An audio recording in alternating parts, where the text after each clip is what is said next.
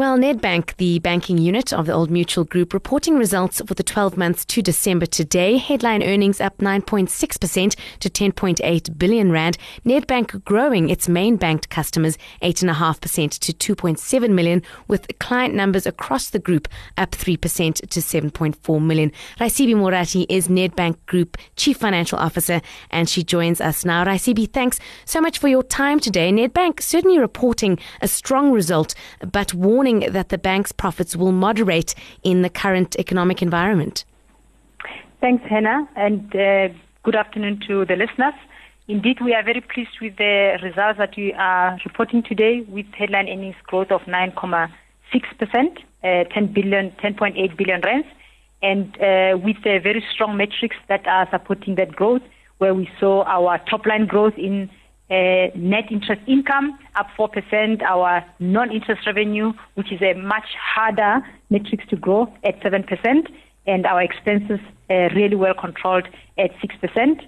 So overall, really supporting very strong fundamentals. You are right, Hannah, in that our guidance for growth of earnings in 2016 shows a slower growth compared to where we have come from in 2015.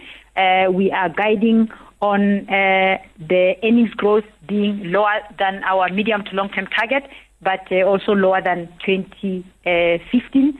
And that is as a result of the tougher economic environment, where our GDP growth in terms of our house view is 0.2%. We have already seen that the CPI is fast accelerating compared to what we have experienced in 2015.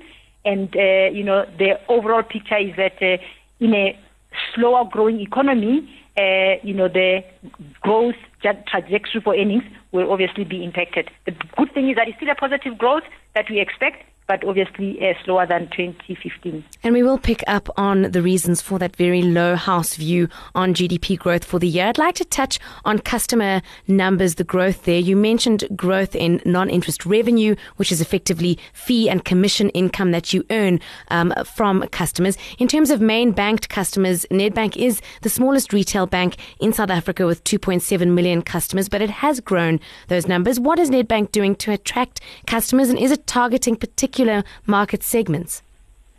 So, Hannah, I think maybe just to finish the point that you're prompting on the economic growth forecast of 0.2%, this really comes in an environment where, as you have seen, inflation has started accelerating beyond the 6%. We are seeing interest rates picking up. Interest rates increased by 50 basis points in January. Our house view is that we'll still see further increases, probably for the next 3 MPCs at 25 basis points each. And when you do that, clearly the cost of borrowing for a customer is higher, and therefore they will borrow less.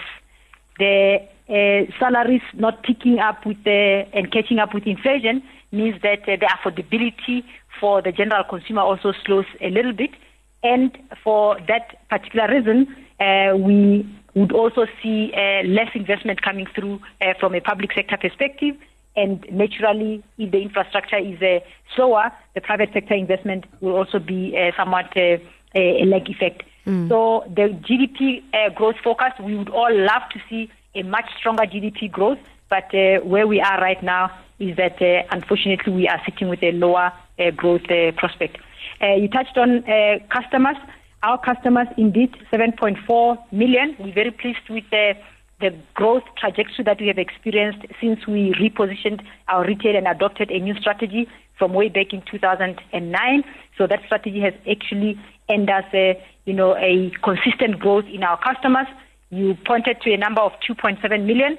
So we further segment that 7.4 million clients into the primary banked or the main banked clients, who are 2.7 million that you spoke about. And what is important is that where we talk about main bank clients, these are people who do transactional banking with us. And for that reason, it helps us to be able to see volumes growth coming from this NIR, the fee and commission.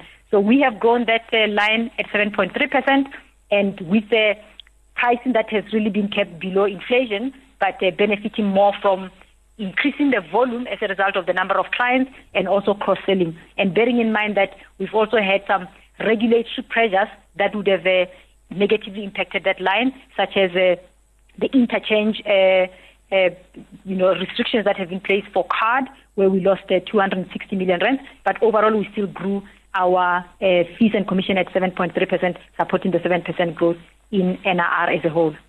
Now, Nedbank continues to expand on the continent and announced that it will increase its shareholding in its bank in Mozambique, Banco Unico, and of course the EcoBank transaction faring well. We have seen global banks turn somewhat negative, perhaps on the continent, with the announcement this week that Barclays PLC will exit over time. Does Nedbank remain bullish on its prospects in Africa? So our strategy for rest of Africa has really been a build-up profile, which basically takes two components. In SADC and East Africa, these are the markets that we understand a lot better in terms of proximity, in terms of language, and for that reason, we're quite comfortable to have controlling stakes in those environments. We are already in 5 countries where we have subsidiaries in SADC, and we added Mozambique in 2015, where we are currently 38% shareholder, and we are looking at an opportunity to increase that to a controlling stake during the course of 2016. Our aspiration is to increase from the 6 countries that we are in SADC, and as we look at opportunities, whatever comes about, we'll obviously consider it at value. In West Africa, we have our investment in EcoBank, where we hold approximately 20%, and our view is that in that environment, the operating landscape is such that we are a much better shareholder owning a minority stake, which is the 20% as opposed to a majority stake.